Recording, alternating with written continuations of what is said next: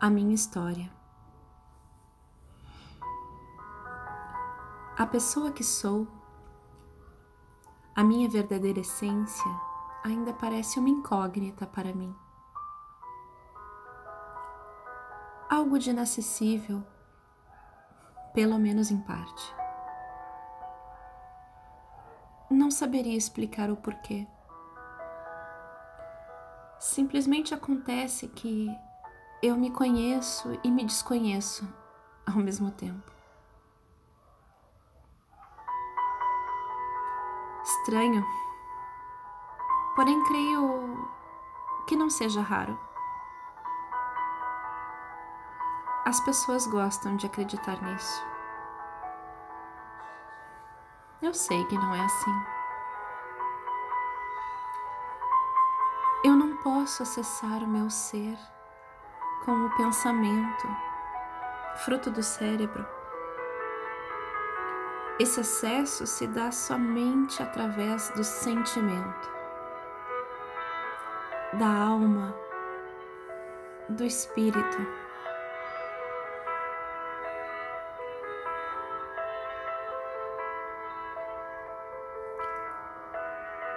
Eu respiro com profundidade. O que eu sinto é ruim ou bom? Ânsia ou alívio? Paz ou agitação?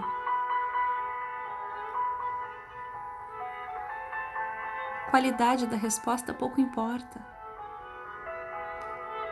uma vez que o importante aqui fica fora de um círculo de julgamento, pois cada ser deverá conhecer-se, sendo quem seja, deverá confrontar-se, expressar-se, reorganizar-se e curar-se.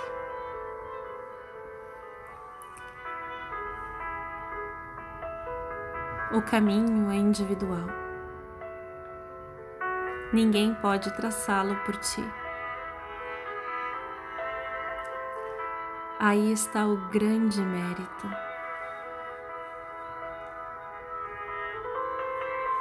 E o maior desafio.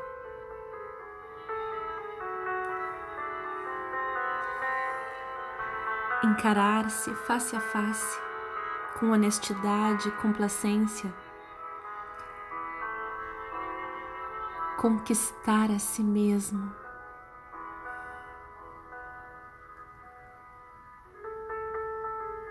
Um respiro.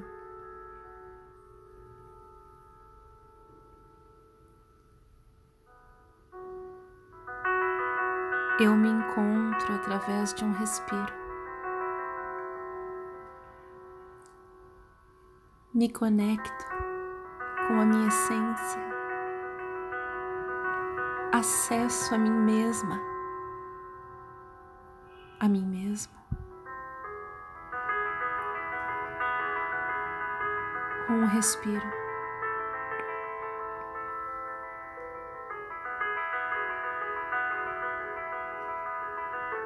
Eu me vejo.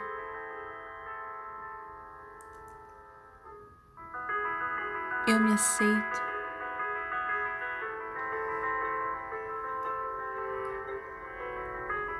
Eu me perdoo. Eu me reconheço.